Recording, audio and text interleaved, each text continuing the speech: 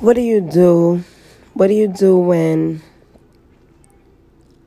you had your whole life planned out or whatever, and like in your younger days, well, in my younger days, I had the same boyfriend from the age of like 15 to like 24, and my plan was, oh, we're gonna have kids, or we're gonna get married, or what I'm saying, this is the life that we're just gonna have with each other. We've known each other since we were teenagers.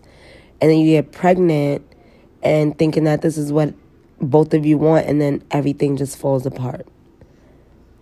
Then I ended up being a single mom. I never understood why, after all these years, that when this was happening, that he didn't want it as much as I did. Well, I found out that it's because he had somebody else pregnant.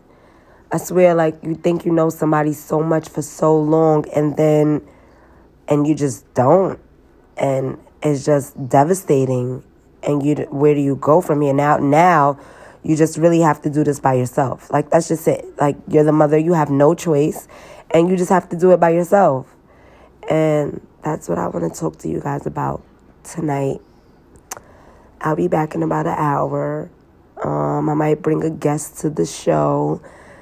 So we don't only have to talk about my opinion about the situation. Like, we could get others' opinion, because this is like a normal thing. It's so sad that it's like just a normal thing for women to be single parents and for like children to be options for fathers.